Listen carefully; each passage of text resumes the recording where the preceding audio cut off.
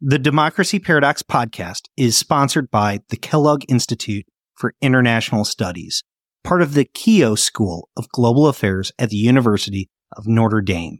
The Kellogg Institute has a 40-year history of excellence in advancing research and education on global democracy and human development. Learn more about the Kellogg Institute, including its world-renowned visiting fellowships for scholars at various stages of their careers at kellogg.nd.edu.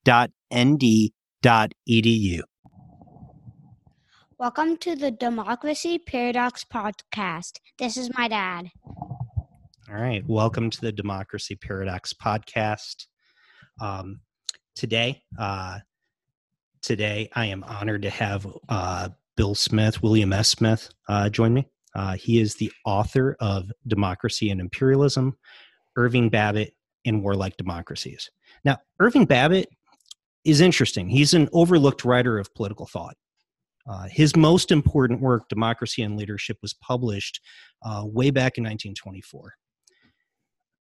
Going all the way back to my undergraduate days, I've always sensed that political science builds a wall between the behaviorist theorists of the 1950s and some of the very important theorists who often predate them. And I think Irving Babbitt kind of falls into that group, ones who are subsequently sometimes overlooked or overshadowed. He is a complex figure who never was officially a political scientist, but nonetheless has had an extremely long and lasting influence upon the discipline. Now, my guest here today, Bill, has studied the thought of Irving Babbitt extensively. So I'm very glad that he's here for a conversation about a figure that is likely going to be new for many. So welcome to the Democracy Paradox podcast. Bill, can you tell us just a little bit about yourself to start out? Yeah, thank you. Honored to be here. So I was a political philosophy student as an undergraduate. I was exposed to political philosophy actually by Professor Jean Kirkpatrick at Georgetown, and she was the one who got me interested. Catholic University has a very strong political philosophy department, so I went there and studied as a graduate student. And then I was working on my doctoral dissertation, and I kind of lost my way. I ran out of money, and I ended up working on Capitol Hill, working on all sorts of policy jobs, both in the White House and in Capitol Hill.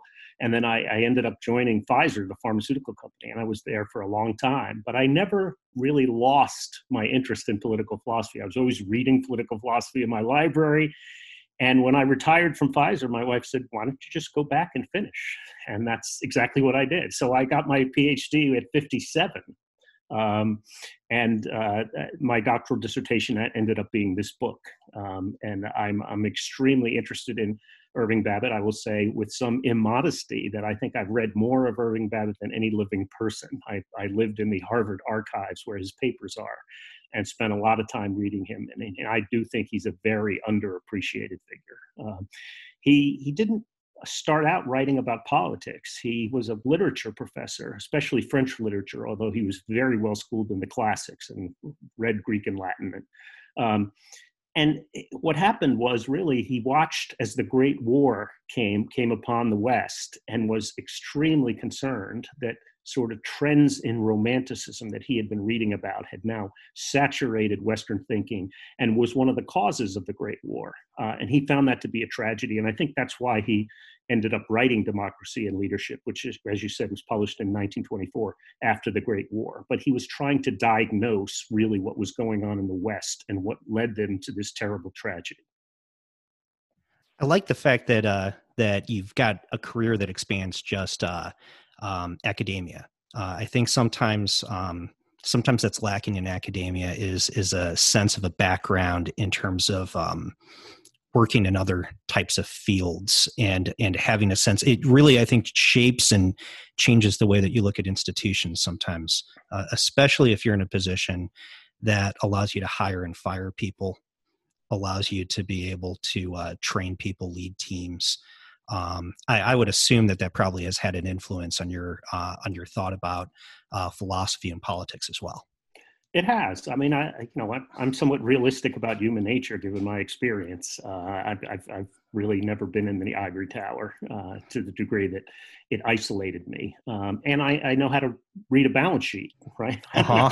I can actually balance a budget and anticipate when we're going to be short and when we're going to be long, and it's that's been useful in academia.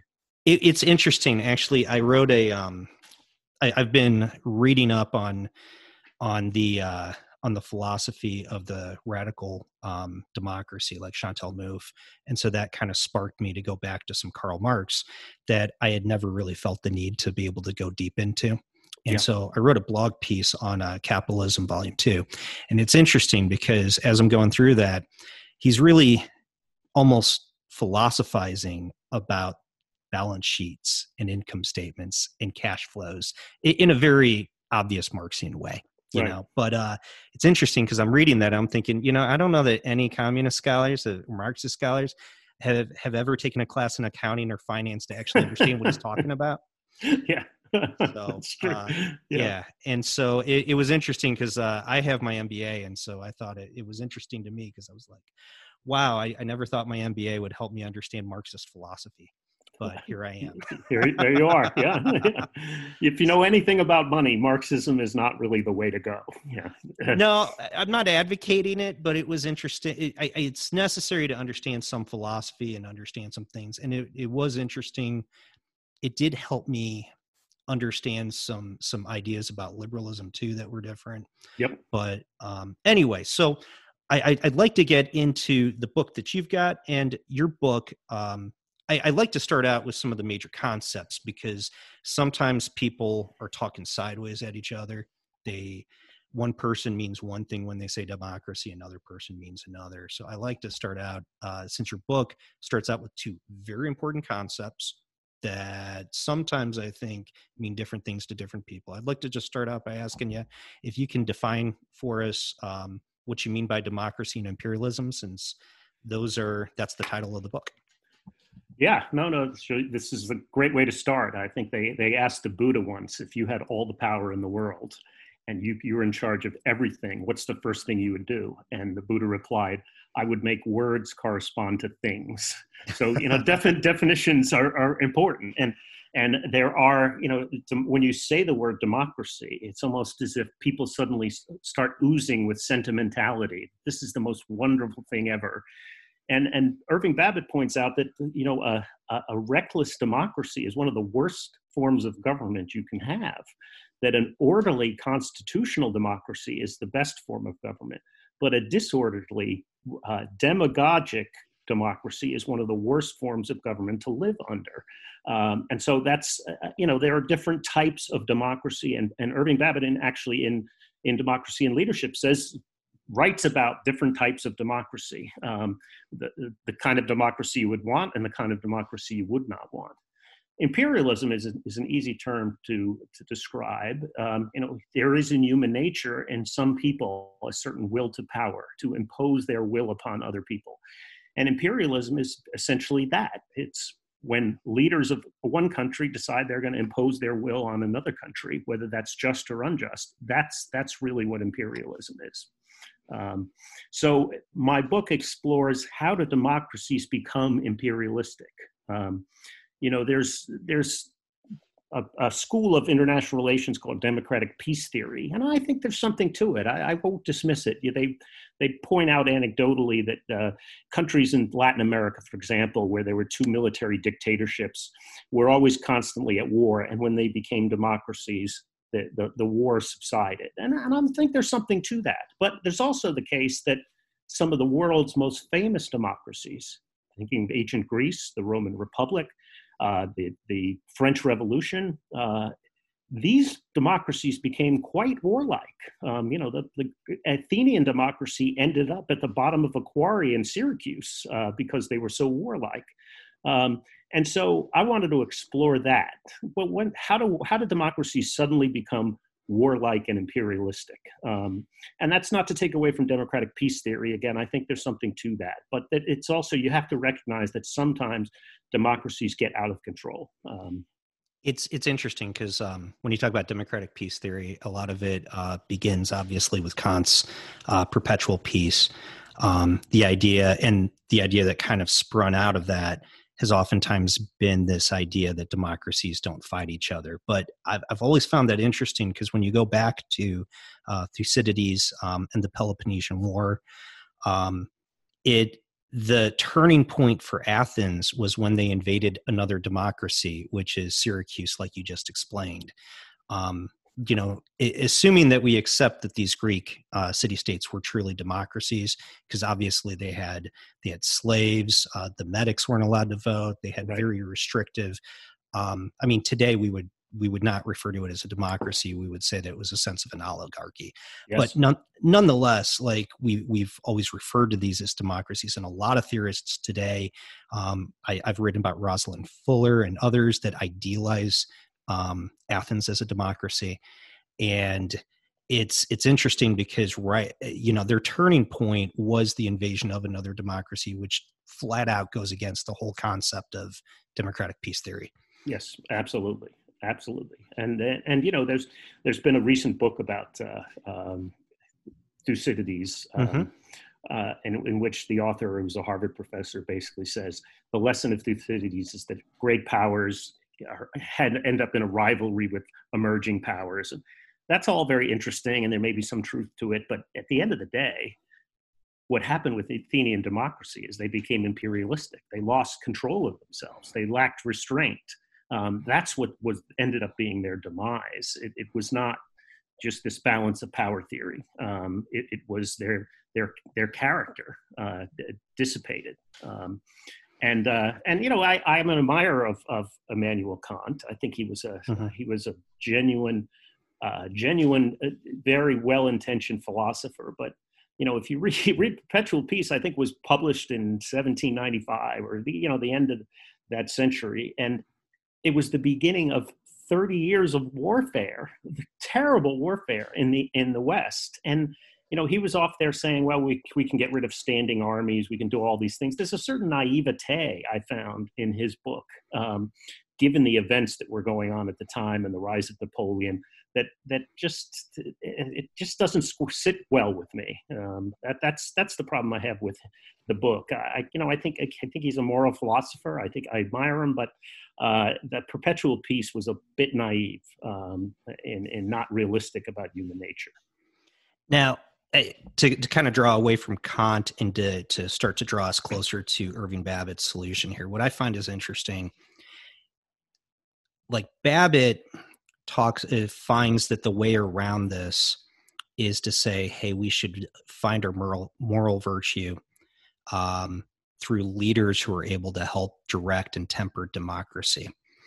I find it interesting. I've been writing a lot lately because I find a similar idea, but it's upside down, where I think of it as we need to ask more of the citizens themselves in a democracy. When you have the right to vote, you have democracy. And I think of democracy a very broader Dallesian sense, that we need to ask more of citizens. But I kind of come to some of the same viewpoints in terms of a kind of conservative sense of democracy, where it's not just about rights and privileges, it's also about obligations and duties within a democracy.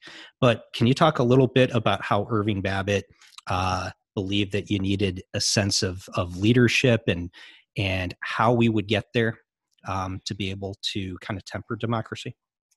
Yeah, I think Babbitt was concerned that as religion had receded in the West, that what's the restraining force on people's behavior? What causes them to rein in their passions?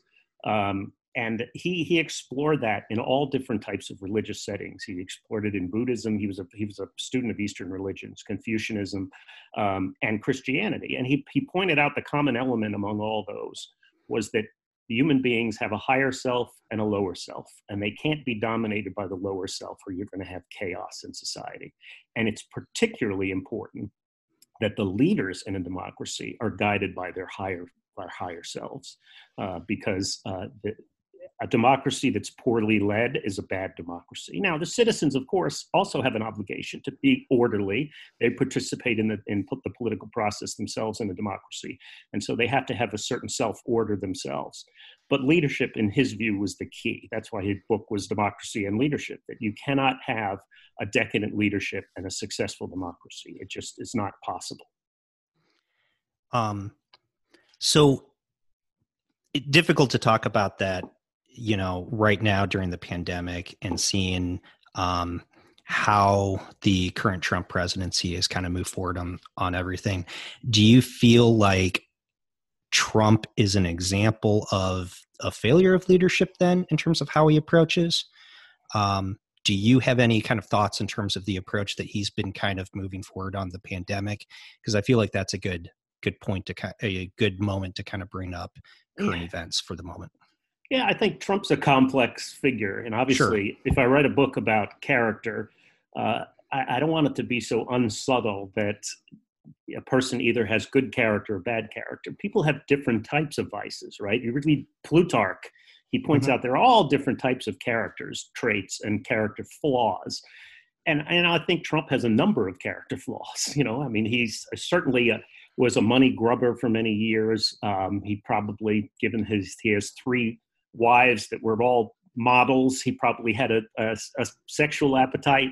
So the guy does not have flawless character. I have admired his restraint when it comes to foreign policy. However, I was going to get to that too. Yes. Yeah, he hasn't started any wars, and in fact, he wants to bring the troops home from Afghanistan and potentially Iraq. And I'm a fan of him on those grounds. I'm not a fan of him on some other grounds, but I'm a fan of him on those grounds that he is actually showing a certain restraint. Now, in other cases, he doesn't show so much restraint. When it comes to Iran, I think he's wildly out of control and way too lacking in restraint the way he approaches Iran. So I think he's a flawed figure. But the fact that he hasn't started another Middle Eastern war is reassuring to me. It's interesting to me because Babbitt places virtue and a sense of moral character as important to be able to show restraint and keep us out of wars. And yet Trump seems to be the exact opposite of that, yet he is doing exactly like you said, with the exception of Iran and to some extent, especially recently China. With the New York Times had a really bizarre piece today, not bizarre like, hey, it's out of line, but it was interesting today that it was talking about how many in the Trump administration want the legacy to be a severing of diplomatic ties with China or approaching that direction. Yeah. Which again would be the opposite, I believe, of showing a sense of restraint. Do you think that that Irving Babbitt put possibly too much stock in the idea of a connection between those two in terms of moral character and diplomatic restraint in terms of his philosophy then? Babbitt was very much a realist. And if you read his thoughts on contemporary events, he was not in the slightest way naive about the potential for evil in different regimes. So I'm not... I think he felt that good character in leaders at the top is a rare thing, but that's the only thing that's going to allow for peace to come. So Plato, I don't think it's Plato who said it, but there's this expression that only the dead have seen the end of war. And I think Babbitt would probably agree with that because leaders with good character are pretty rare. And if you get 2 of them, that's even more rare. So the idea that we can make peace with China would require both the Chinese leadership and the American leadership to exhibit a certain level of character and restraint. And I'm not sure we have it in either leadership. No, that's fair. I mean, Xi Jinping has obviously crossed many lines and continues to cross many lines. I was reading a piece in, I think it was the Times again, about how China is now crossing into Indonesian waters to be able to fish purely so that they can essentially claim, hey, we're here. This is our sea. We have rights to this area, even though diplomatically everyone says that it's Indonesian waters, and the Indonesians are very hesitant to take on a country that's that large. Even a country as large as Indonesia's afraid to take on China, which obviously they're not at the level of power of the United States, but it's not a small country. The Chinese regime, I mean, let's be honest, it's kind of a loathsome regime. I mean, the Chinese culture and tradition is so rich and so wonderful, and that's all been suppressed by this current regime. I don't want to be whimsical, but you would hope that the roots of Chinese culture would someday reemerge, and the real true genius of Chinese philosophy and religion would come to the fore. And right now it's just being suppressed by a communist regime, a pretty thuggish communist regime. That's interesting you mentioned that about the rich heritage. And obviously you can go back thousands of years for the Chinese heritage, but there was an interesting piece a few years ago in Journal of Democracy by Orville Schell that's called a Neglected Democratic Heritage. That's literally about China itself and the ways that it has reflected and actually encouraged democracy at different points of its history. Obviously, this is not one of them, but they've got a lot of strong thinkers that have pushed for it. A lot of things that their history is very diverse, as well as their intellectual thought. And let me just say, there are a number of scholars in China who are Irving Babbitt followers. Actually, at Peking University and a few other universities, there are a number of scholars who write about Babbitt all the time. And they're attracted to him in part because he was such a student of Eastern religions that they caught his attention. He caught their attention. So I'm actually communicating with some of these scholars very carefully, but communicate with them occasionally. And sure. They promoted my book in China, and they wrote good things about it. I have great respect for the Chinese people and for Chinese culture, and I wish someday that would reemerge because it is a great civilization. Yeah, of course. Now, something I want to get to is we're talking about international relations before we kind of move on. I did want to ask you something that I think is at the heart of this idea of warlike democracies, the way that Babbitt describes it. Would Babbitt feel as well that the tendency towards war then is incidental to a democracy, or do you think it's fundamental to the nature of democracy? I think it's fundamental to decadent democracies. When democracies decay, one of the things that happen is they become warlike. And that's just, if you think of the temperament of George Washington, so many people tried to drag us into war with France, and he showed impeccable restraint as the president to avoid getting into these entangling alliances and European wars. And now think about what our leadership has done in Iraq, for example, where we went to war on phony intelligence. We killed hundreds of thousands of people, and for what? What was the point of that? And you have to make a connection between the sort of terrible state of our domestic politics and our warlike international relations. There's a connection between those two. When democracies start decaying, they end up invading a lot of other countries, as we saw in the Roman Republic, and we saw in Athens, and we saw in the French Revolution, to be honest. I mean, the French Revolution started out, Robespierre said, we can't invade, go after all these other monarchies around Europe. We don't have time for that. We're too busy. And he was overwhelmed. He lost that fight, and they ended up in wars with all of these Austria and all these surrounding monarchies because they became so belligerent about them. So democracies can become imperialistic when they're in a decadent state, and I think, unfortunately, that's the United States' recent wars are exhibiting that kind of trouble. Okay, so to take a step back here, to be able to find those leaders with strong character, the impression that I got from your book, and your book, I think, makes the point and helps clarify Babbitt's ideas partially through his biography. That when he came, I believe it was to Harvard to be able to teach, he was a classics professor to begin with, but was dismayed by the fact that the classics education was very much smaller and much reduced in prestige because they'd removed it from the general curriculum, or at least significantly reduced it. I'll be honest, I kind of felt some tones of Patrick Deneen within this kind of discussion, by the way. I'm not sure if you've read his book, but yeah, yes, I have. Okay. Yeah. I got some kind of, feelings in terms of that coming from Babbitt. So he's frustrated that, about the change in terms of Western education at the time. The sense that I got, and I believe you said it explicitly, but clarify if you didn't, was that it was the classics were necessary to be able to temper be able to establish a sense of moral understanding, moral identity, so that you were able to live the moral life. Am I going the right direction in terms of that? You're right on target. Charles Eliot, the president of Harvard at the time, made the classics an elective, essentially, and it used to be a requirement. And Babbitt, unfortunately, professionally, wanted to be a classics professor, but when they downgraded it to an elective, there was no room for him. So he became a French professor. He just had a knack for languages. I mean, he knew Eastern languages, Sanskrit. He could read everything.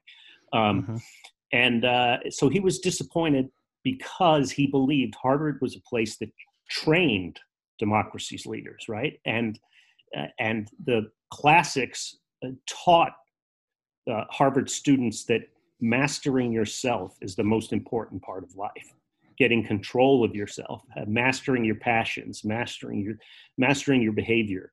And by weakening that requirement, he felt they were weakening the leadership of the democracy, the future leaders of the democracy. Actually, he was so upset, he wrote a whole book about it called Literature in the American College that really makes his argument for why the classics and the liberal arts should be infused with this understanding of self-mastery.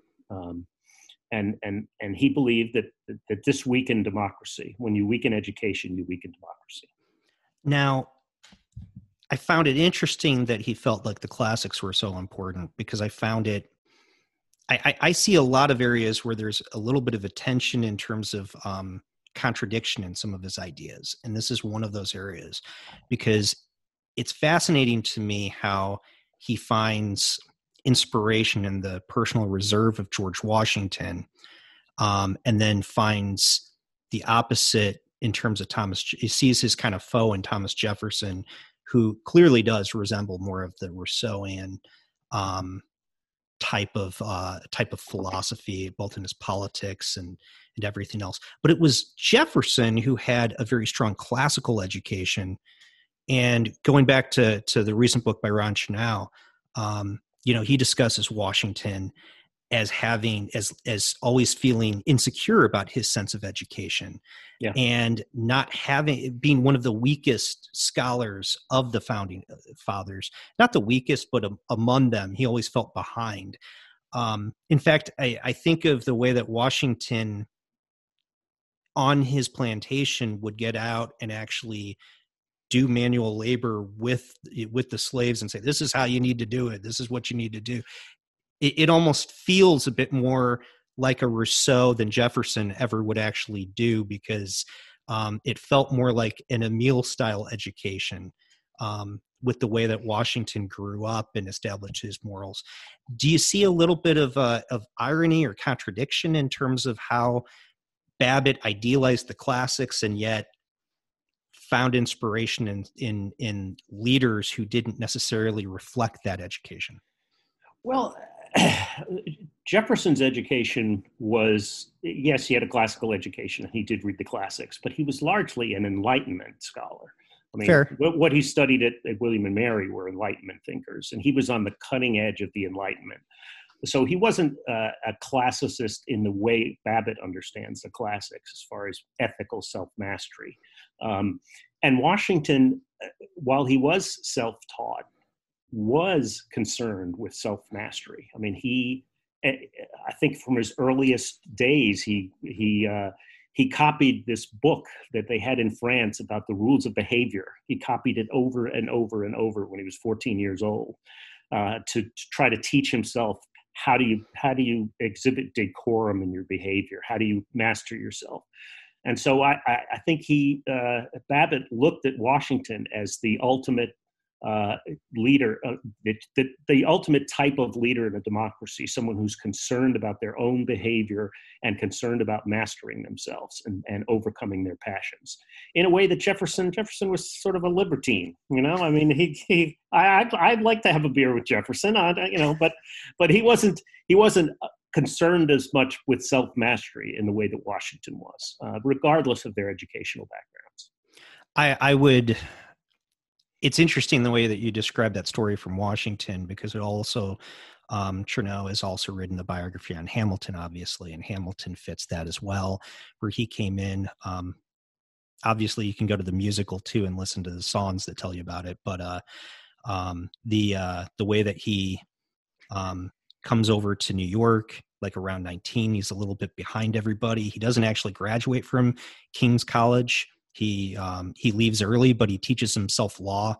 Wrote the study guide that people used for, what was it, like 50 years afterwards to take the bar exam over in New York. But it definitely has that sense of self-mastery, and clearly was a better reflection of Washington's political philosophy than Jefferson was. So they had that same character.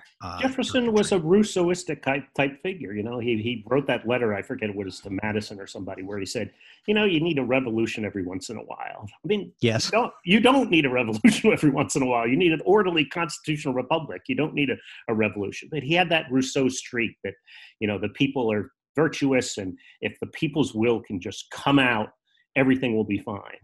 And that's problematic from Babbitt's perspective. Rousseau, though, all right, so I'm reading through Confessions. I've read Rousseau before, a bit of his work, and I'm going back into Confessions. Occasionally I pick it up and put it down every so often. And I'm in book 6 right now, where he literally goes through his education style. Yep. And it's interesting because his approach isn't that much different than these other self-taught thinkers like Washington and Hamilton. He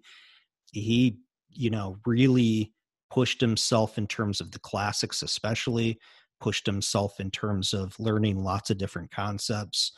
And again, reflects some of those, comes to different conclusions. I'm not going there, but his approach to study oftentimes reflects the approach of Washington and Hamilton, especially because he says he didn't really start till 25. He definitely lived more almost like a vagabond. Yeah. If you go through the Confessions before that. Rousseau, in my view, is the most important intellectual figure in the last 500 years. He's what he did is create a new understanding of what morality is. The traditional morality under Christianity, under Buddhism, under Confucianism, was that every human being has to master themselves. They have a dark side and they have a good side. And the goal in life is to overcome your darkest impulses and train your own behavior to be orderly and virtuous. Rousseau throws all that out and says, you know what? Everybody's naturally good. The key is just to get your natural goodness to come out. And so he redefines morality, not as self-mastery, but as sympathy with sentimental causes, humanitarian causes. I'm a good person if I am sympathetic to the downtrodden or to the poor. And, I'm all in favor of humanitarian causes, but it's ironic that you see these Hollywood people who are personally vile as you possibly could get. They treat each other terribly, but they feel themselves virtuous people because they go out and they say, I'm in favor of giving money to this woman's shelter. And that's my cause in life. And I'm a great person because of that. And Rousseau is the person who created that type of morality. It's kind of a false morality. You can neglect your relationships that are right in front of you, your friends, your family. You can treat them terribly, but you can redefine your virtue if you associate yourself with sentimental causes. And that's Rousseauism in a nutshell. And it's been extremely influential for hundreds of years in redefining morality, guiding politicians about what they say and what they do. It's been quite frankly, a disaster for the West. That this is how morality is now defined. And I would even say, some churches have embraced this type of morality. That really virtue is about associating yourself with certain causes. And those causes may be perfectly worthy, but you're forgetting the fundamental core of morality is mastering yourself, making yourself orderly, making yourself virtuous, and that's lost in Rousseauism. I find it interesting you talk about the Hollywood people who have these sentimental feelings, but sometimes they don't actually have the self-mastery to actually apply them. There's a new podcast that comes out at the end of the month I came across from the New York Times that's called Nice White Parents. And I listened to the preview with my wife last night, and it discusses a situation where in the 60s, they wanted to build a new school, I think in New York, but I'm not positive. And they were going to build it in this neighborhood where a lot of minorities lived. And a bunch of the white parents came forward and said, oh, no, you should build it in our neighborhood because then our kids will go to school with these kids and we'll actually have a really integrated school system. And they had hundreds of letters sent in saying that they would send their kids to this school and all this stuff, that it would help integration. And so the school board decided to build the school there. They completely changed their plans, built the school there. And then when it was constructed, not one of those parents sent their kid to that school. Right. And so, they were virtue signaling. They were virtue signaling. And yes. that's a common problem. And my book, bring it back to my book, is that this fondness for sentimental humanitarian causes actually causes a lot of wars. We justified the invasion of Iraq because we were going to liberate the people of Iraq. They were downtrodden. They were under a dictator. They didn't have any civil rights. We were going to go in there and transform the country. The invasion was justified on the basis of sentimental humanitarianism. And this is very dangerous. This is very, very dangerous. And it's justified a lot of wars, going back to Wilson's make the world safe for democracy. These crusading humanitarian causes end up causing imperialism. Now, one of the problems in Babbitt's thought, kind of contradictions or complications that I see, is that the whole premise to democracy and leadership is that we need leaders to temper democracy so that we stay out of these imperialistic conflicts. But I found it ironic that in fact, I think that if you go until you get back to the Spanish-American War, I think you can easily argue that every single American conflict was elite-driven, where Wilson drove World War I. Roosevelt was driving World War II through the Lend-Lease program before Pearl Harbor. Obviously, Pearl Harbor changed things in terms of mass support, but he was setting us up to be able to do World War II, to go in. You had the Vietnam War was never supported by the masses, and Huntington, who you write about, goes in, his entire book about Soldier in the State focuses on how the Korean War never had mass support. It was very similar. And even Iraq, the Iraq War and Afghanistan, I don't know that the popular imagination really understood where we wanted to do until Bush brought up, hey, let's go to Afghanistan and go to Iraq.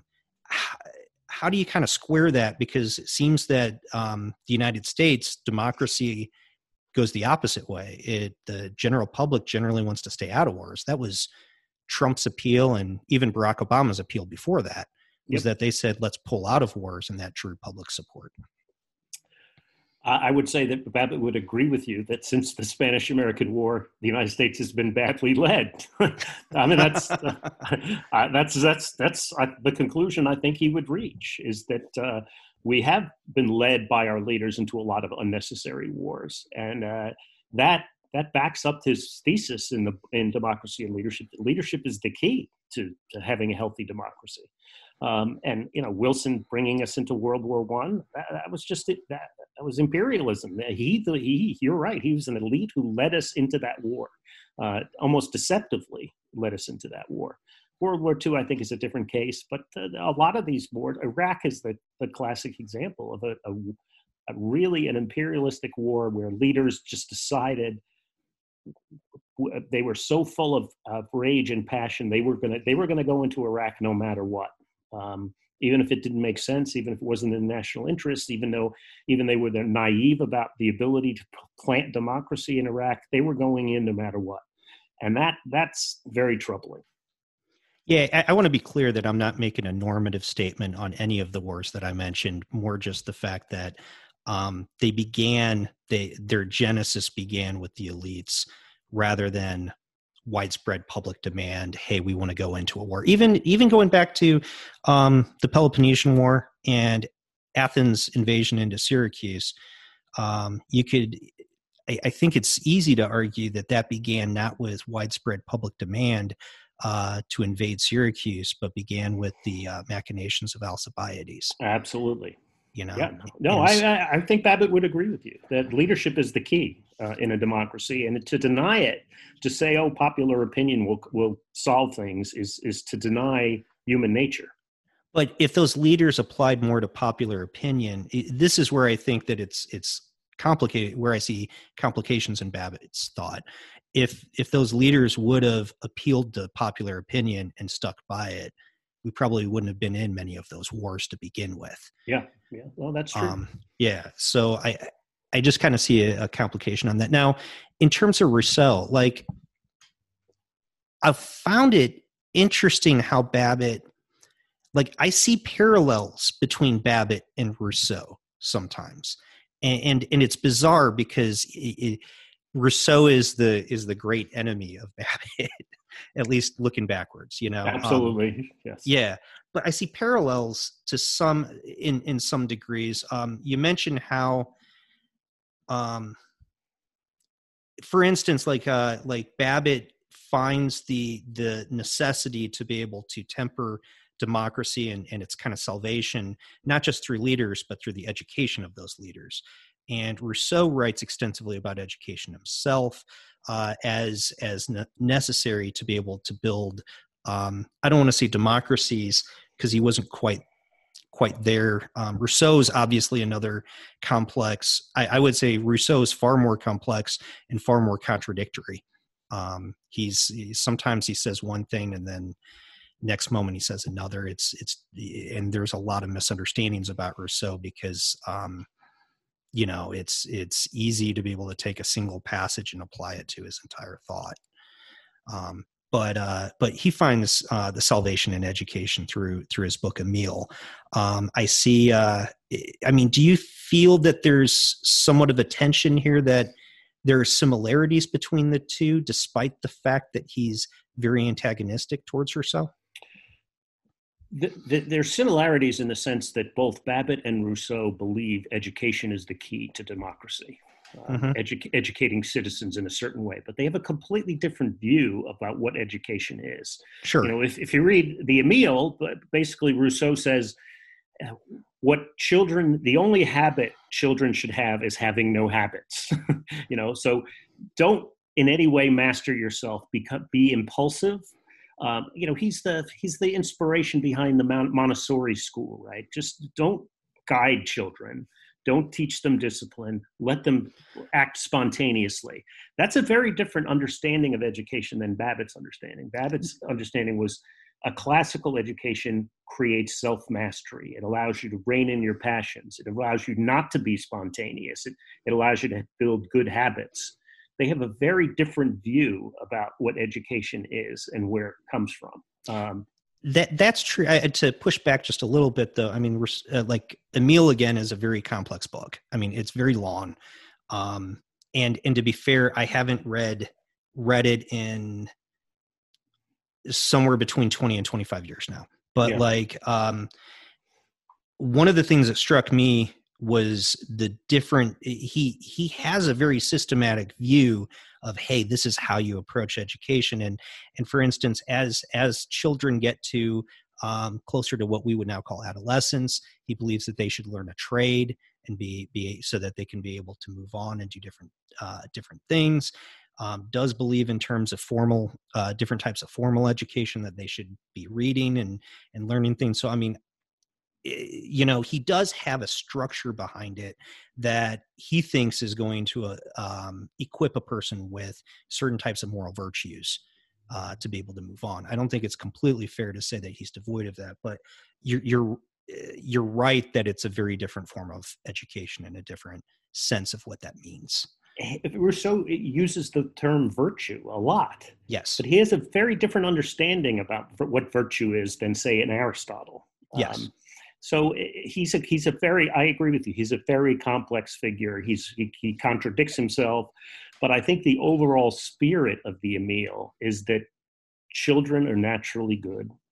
Allow them to be spontaneous. That's the way to educate them. Let them follow up on their feelings, and all will work out great. That's the spirit of the Emile, and that's very different understanding of education than Irving Babbitt's understanding, which is creating self-discipline, creating good habits, overcoming your passions. That's the education that Babbitt wants. No, that's fair. Now, in terms of, I was surprised that Babbitt doesn't discuss Durkheim more often, especially as I've gotten older and have gotten an appreciation of Durkheim. I feel that it's impossible today to understand Rousseau's Social Contract without reading Division of Labor in Society. Because I think Durkheim, his explanation of mechanical solidarity is literally what Rousseau's talking about when he's talking about the state and about forming things. And Durkheim does a good job on distinguishing between the concept of law and the state, where a lot of political philosophers today have a hard time. They think the law is impossible to exist without the state. But I think Durkheim helps clarify that. And that's kind of one of the things that I think is key to the social contract theorists, was the way that they approached the origin of society. I feel going through Hobbes, Locke, Rousseau was less about the origin of the state than it is necessarily about the origin of law oftentimes. Yeah. Is there a reason why Babbitt didn't gravitate towards Durkheim in his discussions? I just find it fascinating because Durkheim's writing in French, Babbitt's reading everything under the sun in French, and yet he doesn't even approach him, from what I can tell. After reading as much Babbitt as I possibly could, even private papers and letters, I don't recall a single mention of Durkheim. And I do find that curious, because Babbitt is very interested in the human psychology, right? He lays out kind of a theory of epistemology, that the human will is the most important characteristic of the soul, and the will guide and shape your imagination, how you see the world, and your imagination will shape your reason, and it will tell you where you're going to apply your logic to certain problems. If your imagination is attracted towards money, your reason is going to try to figure out money-making schemes. If your imagination is tracked, and it all goes back to the will. And so he has this, he really explores in depth the human psychology. And I would have thought he would have been influenced in one way or another by Durkheim, but I don't see any evidence of it whatsoever. And I agree, his French is, I mean, he regularly went to the Sorbonne and lectured and spent time in Paris. And so I can't account for it. Yeah, it just caught me by surprise. Now, Division of Labor and Society was translated before 1924 into English, but obviously Babbitt wouldn't have needed a translation. He just would have read it in the original. Unlike myself, who struggle with languages and gravitate towards every translation I can find. But so I want to get to Huntington's Clash of Civilizations, because you conclude the book discussing three key sources of political thought about, I don't know that I would describe it as international relations theory. I guess I would describe it as three different philosophies or theories about world order, because Fukuyama's into history paradigm, I don't think of as an international relations Yes. theory. I would say the other two could be. Kissinger's obviously heavy into international relations, but you kind of reject those two, but gravitate towards Huntington and his Clash of Civilizations thesis. Can you kind of help me understand how you see Babbitt fitting into Huntington's idea in the Clash of Civilizations, primarily the idea that there are different civilizational hemispheres where cultural groups that are kind of distinguished between each other. How does Babbitt's idea on leadership and democracy and imperialism kind of fit into that? Yeah, what I wanted to do in that last chapter is kind of update Babbitt's thought for contemporary problems. And Babbitt applied his theories of character education and statesmanship to the Western European powers, which were obviously at war at each other's throats. And that was the major problem of international affairs at Babbitt's time. So I wanted to say, okay, well, what's the major contemporary challenge of international affairs? And I'm very attracted to Huntington's thesis. I think it doesn't fit in some places, but generally theory on how things are working. And basically what he says is at the end of the Cold War, all these artificial alliances that were driven by free versus communist countries, all those disappeared. And what countries wanted to do is return to their civilizational roots, their religion, their culture, their heritage, their history. At the end of the Cold War, for example, the first thing that the Russians did was they started building gigantic Orthodox cathedrals all around Moscow and in other places. They wanted to refresh their history and their religion. And at the end of the Cold War, what happened in the West? We formed the EU. The Western powers came together, excluded Turkey, for example, from the EU because it was an Islamic country. And so we sort of unconsciously started trying to come together as the West. And even in Asia, what you saw at the end of the Cold War was, while there are still tensions in the region between Vietnam and China, and certainly, but for example, the number of trips between Taiwan and mainland China went through the roof at the end of the Cold War. People started visiting the mainland from Taiwan. So you saw these civilizational units sort of come together. And I think the theory applies strongest in the Russian example, where Russia wants desperately to hold on to Eastern Ukraine and Georgia and places that they feel are rooted in their civilization. Not so much Poland. The Russians aren't going to invade Poland. Poland is a Western country now, and I would have supported putting them in NATO at the time because I don't think they don't belong in the Russian sphere.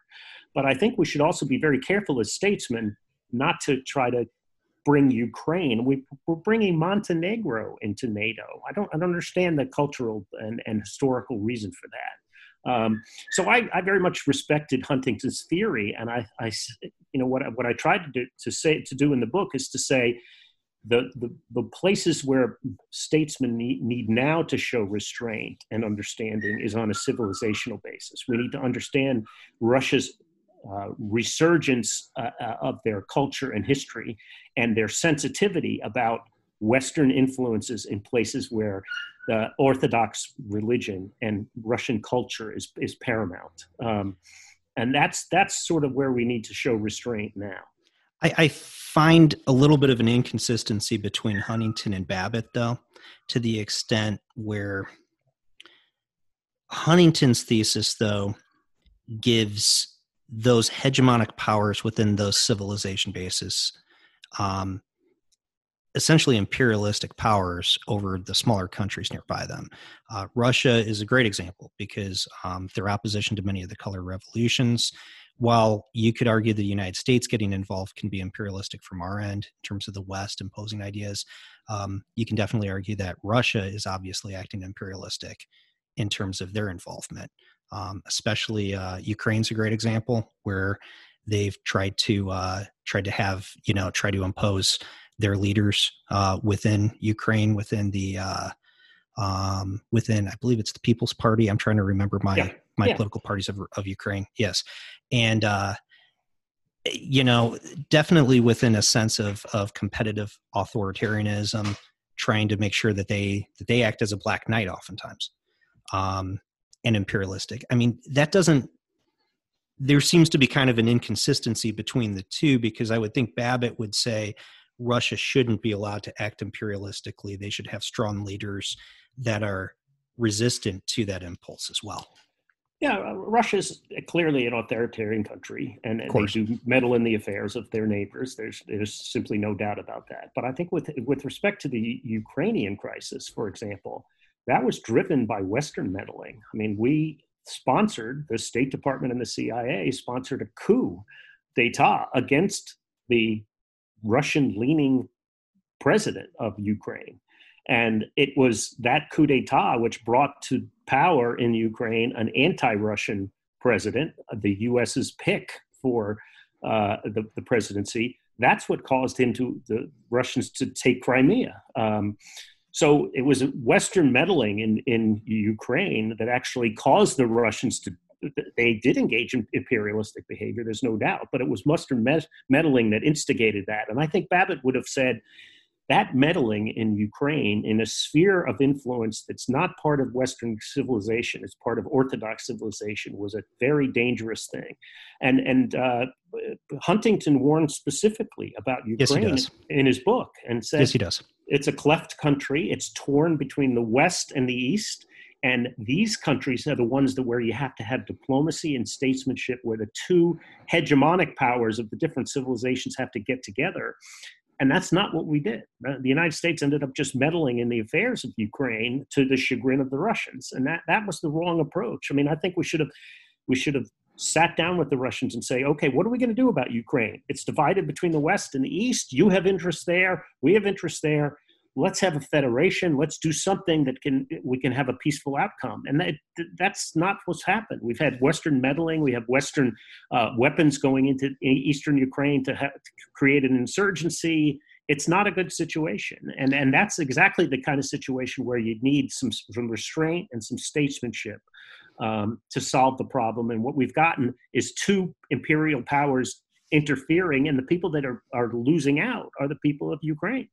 Sure. I mean, and obviously you're right about Huntington. He actually calls out literally the Donbass region as being questionable. Although, to be fair to the West, when they had the vote for independence, both Crimea and the Donbass region at the time did vote, a majority vote to be able to secede from the USSR and belong to Ukraine. When they had that independence vote. Going back to the Maidan revolution that occurred in Ukraine, though, I think it's complicated to say that it was pushed by the United States and the West, because it began because the Ukrainian president pulled out of an agreement to be able to essentially have a trade agreement with the EU that wasn't quite a common market, but was kind of similar to that. Russia essentially forced them to pull out. Kind of put pressure on them to pull out. And then that sparked protest movement in the streets afterwards. So, right. I mean, it's a complex, you're right. It's torn between the West and the East. And there's a long history of complications between the two. Anne Applebaum wrote a great book, The Red Famine, not too long ago, before her current one, that talks about not just what Stalin did in terms of Ukraine specifically during the USSR, but it even kind of gives you a sense of the history behind Ukraine's sense of their own identity and some of the complications with Russia. So, I mean, I do agree it's complicated. It's tough, though, because it's complicated because if you completely pull out, you're essentially allowing Russia to impose their own sense of imperialism upon the country, too. Yes, there's no doubt. But again, a strong Western statesman that had a sense of restraint could get together with the Russians and try to reach some reasonable accommodations for the people of Ukraine to have their own country, have their own culture, but to balance the interests of the West and the East. And that's just the opposite of what's happened there, unfortunately. Now, is something I want to get to before we go. I was not too long ago, I finished Hobbes's Leviathan. I went back to that book and always told myself, I should have read that a long time ago, and kind of read it in some chunks and pieces and got through it.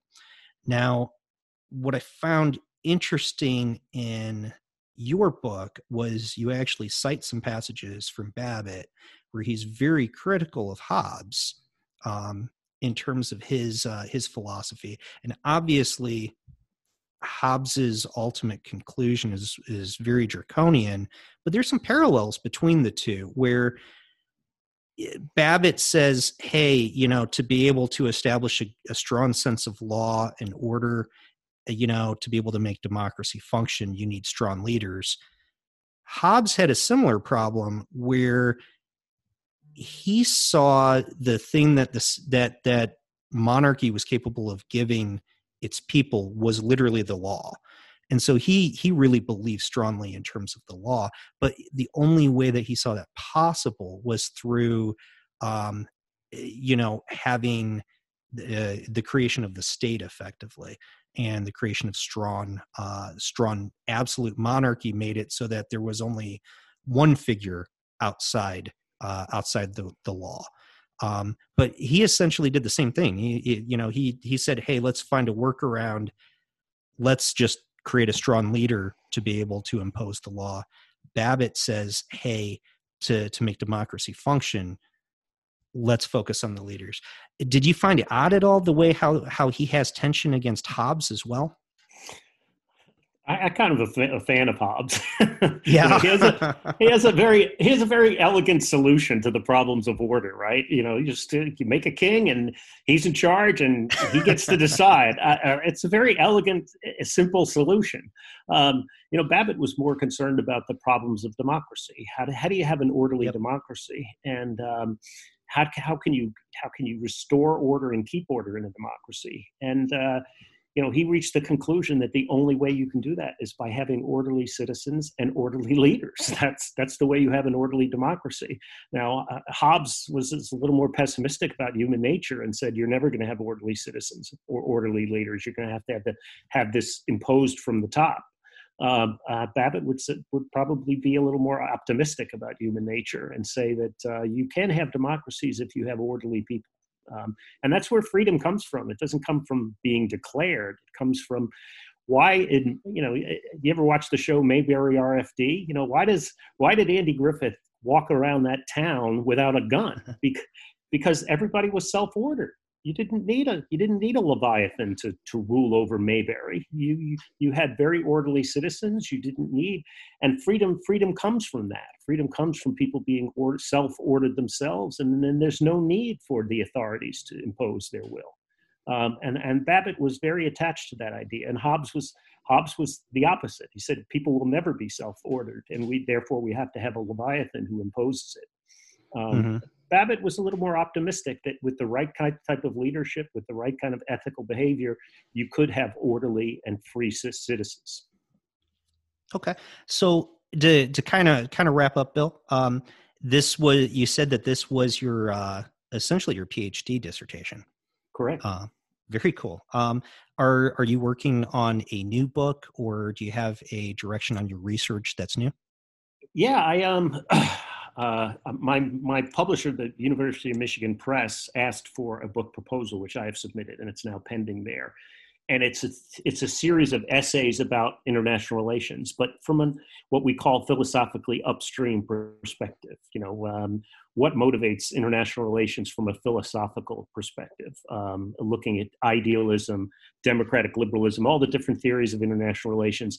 And we have some good authors that have agreed to put some essays in those books. A Pulitzer Prize winner, there's some serious authors. If proposals accepted. So I'm hoping that will be my next project, that they'll accept that, and we'll put out this book. And I'll be the editor, and I'll have an essay in it, but it will be not my work. It'll be the work of 14 or 15 other essayists. Sometimes those are the best books. I just reviewed this past weekend a book on Argentinian politics.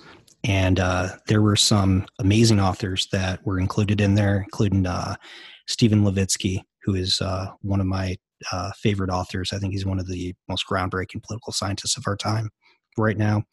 He was included in that. Kenneth F. Green, who's another one of the groundbreaking scholars of Latin American politics. Yep. Just names that you come across, and they were just included in this book of essays about Argentina, and it was well put together so that it had a common message. It like each chapter built on itself, so it made a lot of sense. There's a lot of books like that. Well, I'll do a shameless advertisement. We actually publish a humanities journal at our center at Catholic University, Center for the Study of Statesmanship. It's called Humanitas, and it's been a journal that's 15 years running.